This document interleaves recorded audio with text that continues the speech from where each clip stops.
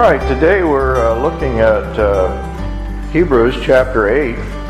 Let me just read the first couple of verses, but we'll talk about then what is happening in this chapter. Now, the main point in what has been said is this. We have such a high priest who has taken his seat at the right hand of the throne of the majesty in the heavens, a minister in the sanctuary and in the true tabernacle, which the Lord pitched, not man. And we know we're at the heart of the letter because he says we're at the heart of the letter. We're at the main point. We're summing up what we're saying.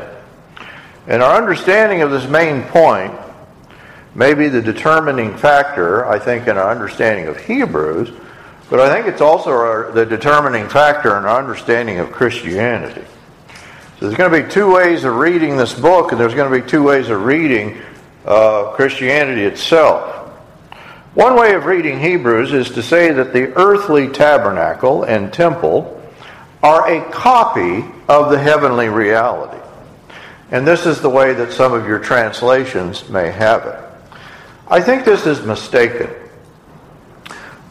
The idea behind a copy in this understanding is that the spiritual is the reality, and what is meant by spiritual is in some way it's beyond the earth. It's removed from us. It's, to say heavenly is to say the opposite of earthly. And so Christ does not so much rule in the physical universe as he does in some distant universe or in our heart or in some inaccessible realm. I think we could read the entire Bible that way. We could do Christianity that way. I think that is, in fact, the way that many people do read it, and I think that's a serious error. That it makes our Christianity so, heavenly oriented that it's of no earthly good, and I'm not sure that's even Christianity. Because what Christ is doing is bringing all things under his feet. He is establishing his reign and rule. And so in the other reading, the writer is saying that the earthly tabernacle and temple are a foreshadowing of a coming reality. And in this understanding, it's not so much a vertical as it is a horizontal, meaning not so much that it's, we're talking about up and down, but it's talking about a historical consummation of the end of the ages. And that we have come to the end of the ages in terms of a Jewish understanding, because the purposes of the first covenant are now being brought to their fulfillment in Christ. So in this understanding, it's an eschatological difference, that we've now literally entered. This is the idea. We often confuse the end of the ages as there's just a short time left. Well, the end of the ages means this period that we are in, it is the final covenant that we have with God. Here is the fulfillment of the faith of Israel. The priest, king, has established his kingdom on earth. And he's already said, we are that temple. We are that priesthood. We are that kingdom. His own life has been one in which he is bringing all things into subjection. Both physical and spiritual, principalities and powers, things on heaven and things on earth. He is the Alpha and Omega, that he's establishing his reign up to and including the final enemy, which is death. And so verse 1 indicates Christ's rule is a present tense rule. He sat down, that he's now doing this. So the question, where and what does he rule? He's already said this in 1:3, and so if you take 1:3 and 8:1 together, he says almost the same thing, just a slight difference. In 1:3 he says, he sat down at the right hand of the majesty on high. And then listen to 8:1 again. He sat down at the right hand on the majesty, on the throne of the majesty in the heavens. And so the two sentences are identical, except now he's telling his listeners where it is that Jesus serves as high priest. Christ is enthroned in heaven, in God's dwelling place. And so we could get the wrong idea here. His throne is not found in a temporal, limited realm, in a temporal, political rule. We talked this morning that it's not just in one particular Levitical tribe or a family in that tribe. So it is in heaven. But heaven is not a distant realm. Rather, it is a permanent realm. It's an enduring priesthood. It's a priesthood in which death has no effect. There is no change in this priesthood. And in fact, it is a realm that is closer to us than the previous, because this is going to impact our heart. This is the fulfillment of the prophecy in Jeremiah, that your hearts will be changed. The law will be written on your heart. And the other thing, it's a cosmic realm. It's not limited to one tribe. It's not limited, to one geographical location. It's a priesthood for all people and all places. It's cosmic. And so the true priest-king is enthroned in that which is permanent, it's indestructible, it's everlasting, and it's unchanging. And that's the significance of it taking place in heaven. This is the reality, or that which is really real. Ultimate reality does not change. Ultimate reality is not limited. The writer is telling us, here is the reality. The reality is not one that is removed from us up in heaven, but it's a reality that undergirds and interpenetrates all of reality. So Christ serves as the true high priest in the holy place, which is the sanctuary or holy of holies, which is that temple or tabernacle. And here we can see the writer perhaps gesturing, if the temple is still there in Jerusalem, to say, well, here is the reality that temple points toward. This is the true tabernacle, set up by God. And notice it is set up not by humans. There is this magnificent building in Jerusalem, the temple, but it is a representation of an even greater reality. And not in a Greek sense, in which, they would talk about the forms of the reality, and that's emanating down to earth, but it is a peculiar Jewish sense. The temple was representative of the cosmos itself. If you go through the various elements in the temple, those elements then represent creation. All of creation. Paul says creation itself is groaning in travail, awaiting the appearance of the sons of God. In Revelation, we have a picture that the creation itself will be the place in which the New Jerusalem, the dwelling place of God, is established. So the Holy of Holies indicated God's rule over creation. It is the center of creation, and that's precisely what the Jews thought about the temple. Oh, here's where things are centered. But from this center, all things are going to be redeemed, and that redemption is in and through the true temple, which he says we are. That God is enthroned in heaven, and the writer is here referring to Old Testament passage, Zechariah 6:13, in which there's only two places in all of Scripture that talk about an enthroned priest, a reigning, king-like priest. The Zechariah passage and here in Hebrews. And so this priest mediates this heavenly rule. The Zechariah says, "It is he who will build the temple of the Lord, and he will bear the honor and sit and rule on his throne. Thus he will be a priest on his throne, and the council of peace will be between the two offices." He will be priest and king, and this will be the establishment of a heavenly city or a kingdom of peace. And so this symbolic action is explained in Zechariah. It references the sprout, the branch, who will sprout up and build the house of Yahweh. And we know this is a messianic reference. Both Zechariah and Hebrews are in the context of temple building, or the tent pitched by the Lord. The high priest is enthroned in heaven. He said this in 4:14, the great high priest who ministers in heaven. In 7:26, he's exalted above the heavens.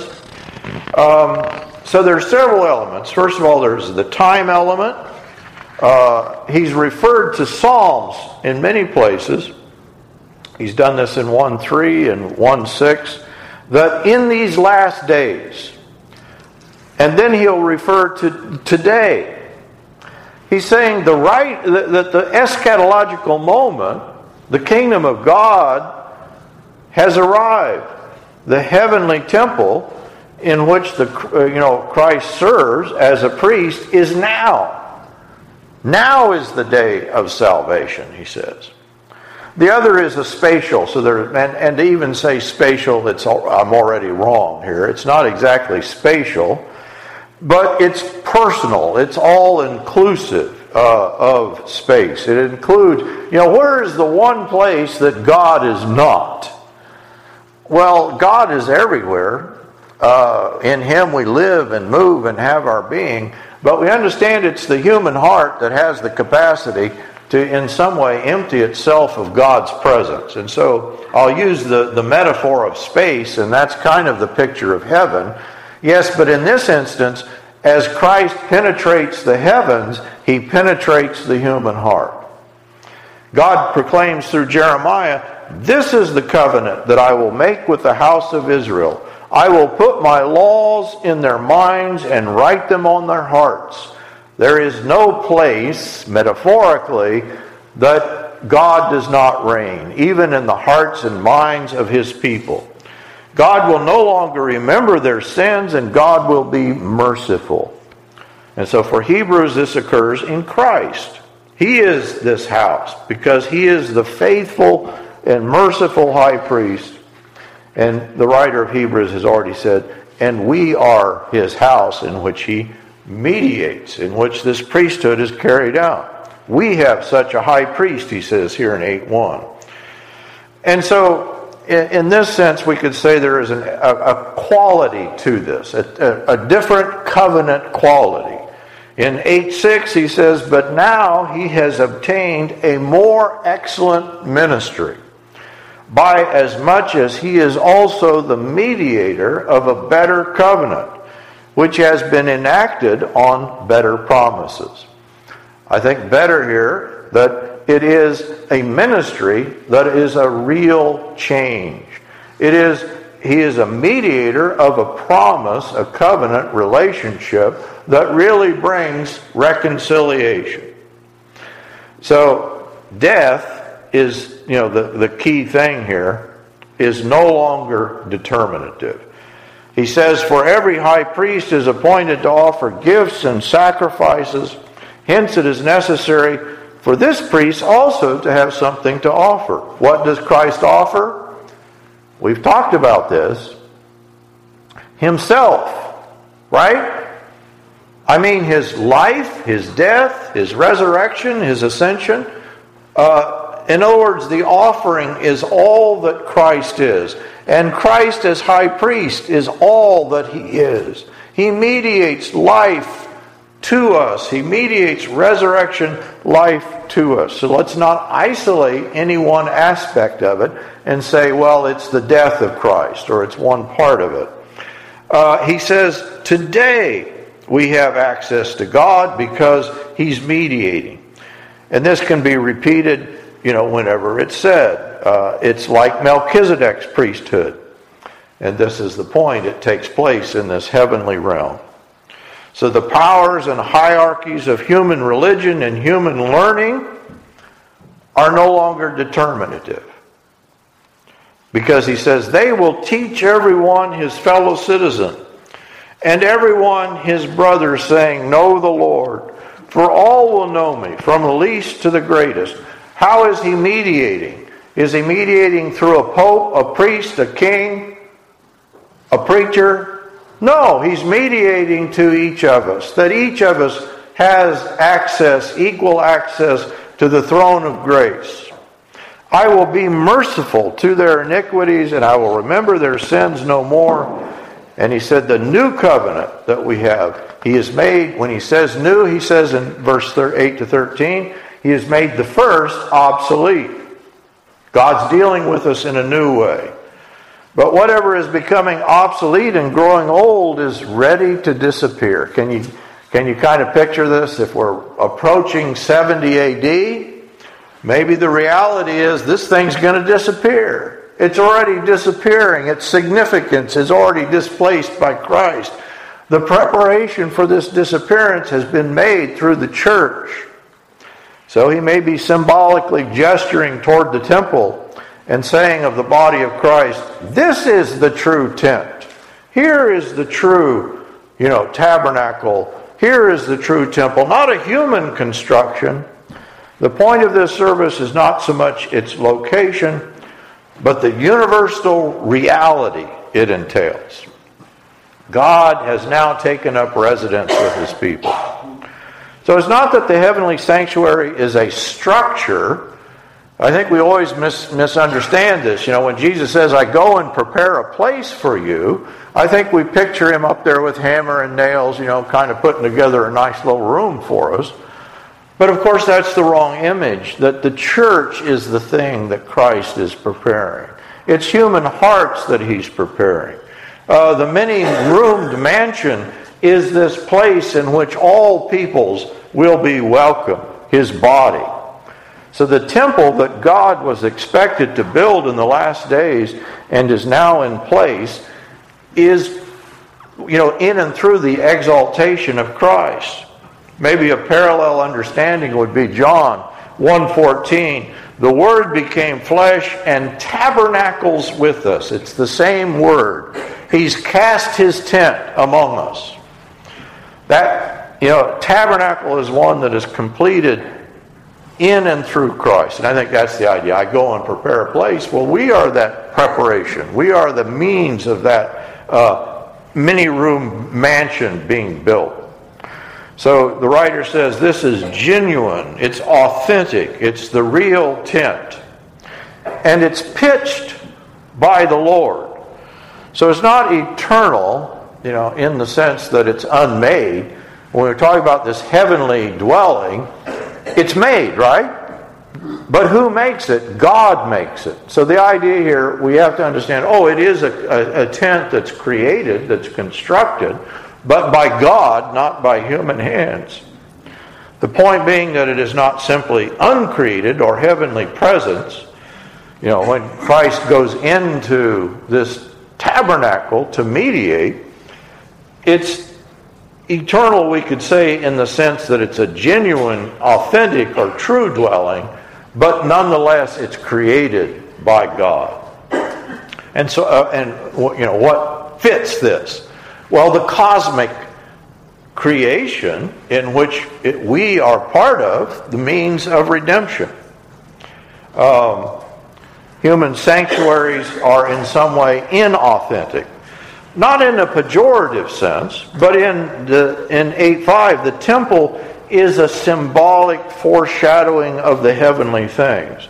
The tabernacle where God camped and his people in the wilderness, in Numbers, was the figurative temple. And the Jerusalem temple is a figurative temple. And both of these are prefiguring the real or authentic dwelling, the eschaton, the church, the body of Christ, that we now enjoy.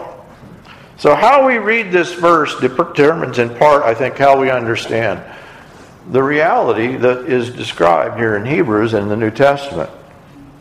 So I think there's a reference throughout to Numbers that God and his people go camping together in the wilderness, in this former tent.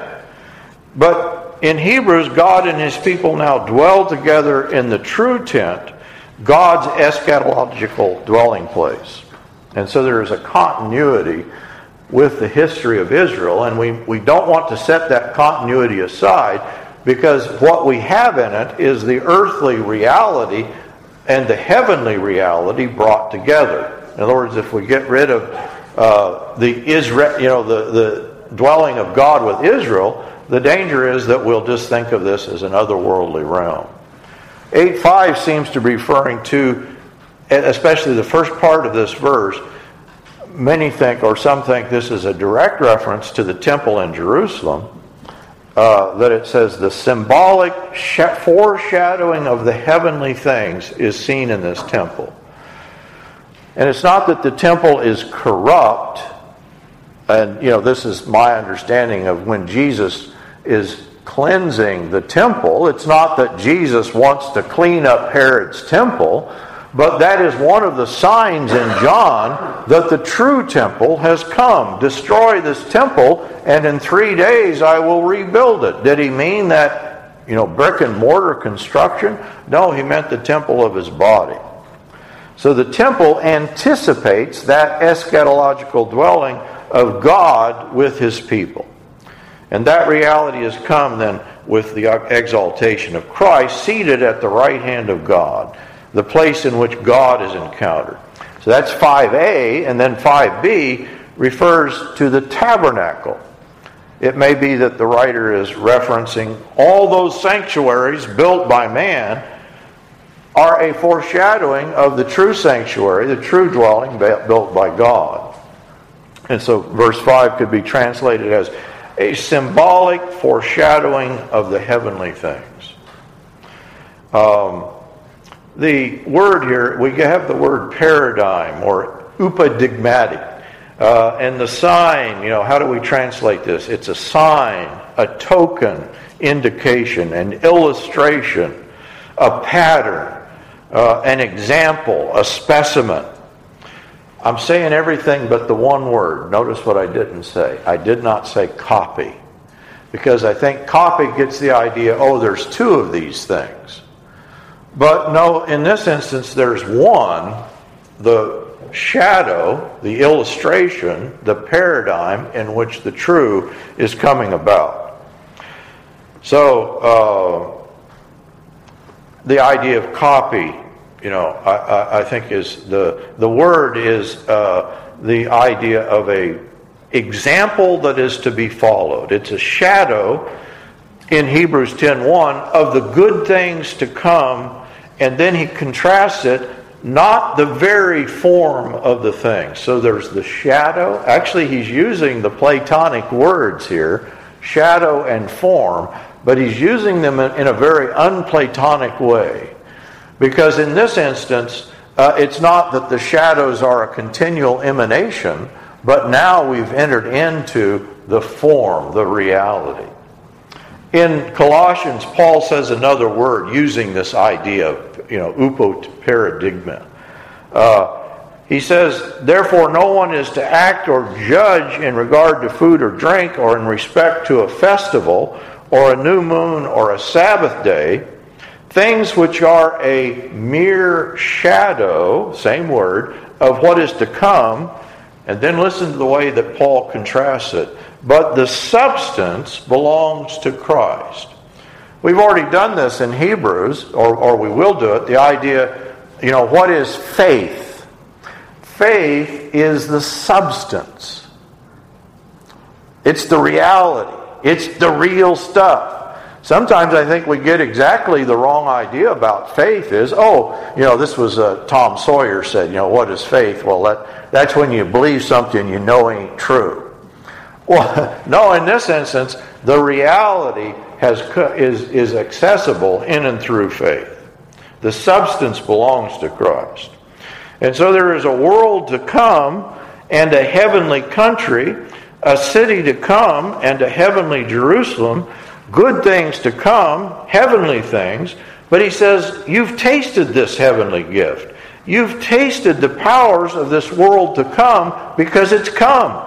And it's coming. And it will come. So it's not that the heavenly realm is unreachable or untastable. We've tasted it.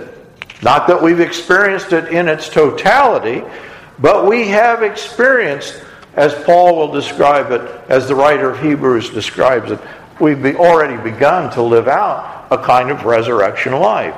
And so the heavenly things are contrasted with the earthly things that anticipate them. These are the eschatological realities that have come with the exaltation of Jesus seated at the right hand of God, God's dwelling with his people in the final age. So it's not location that has changed, it's the nature of the covenant.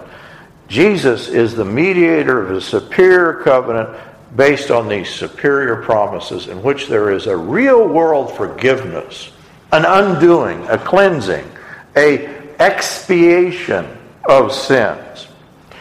I will put my laws in their minds and write them on their hearts. A real world change-up. This isn't Lutheran imputed righteousness. This is biblical transformation. God will no longer remember their sins, and God will be merciful.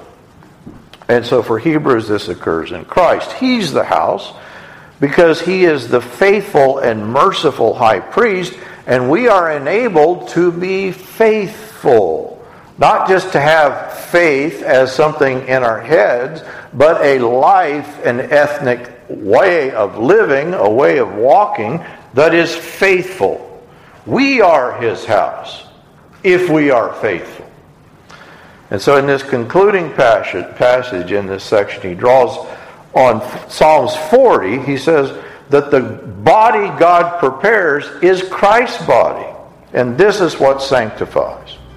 He's going to reference this in chapter 10, verse 5 and 10. So that earthly temple was a figure of the heavenly, God's own dwelling place. And now we see, we've come to the main point. Don't miss the main point. Only Christ's work allows him and us to enter into the true place where God is throned. It's not simply a figure or symbol. Here is the substance or the reality.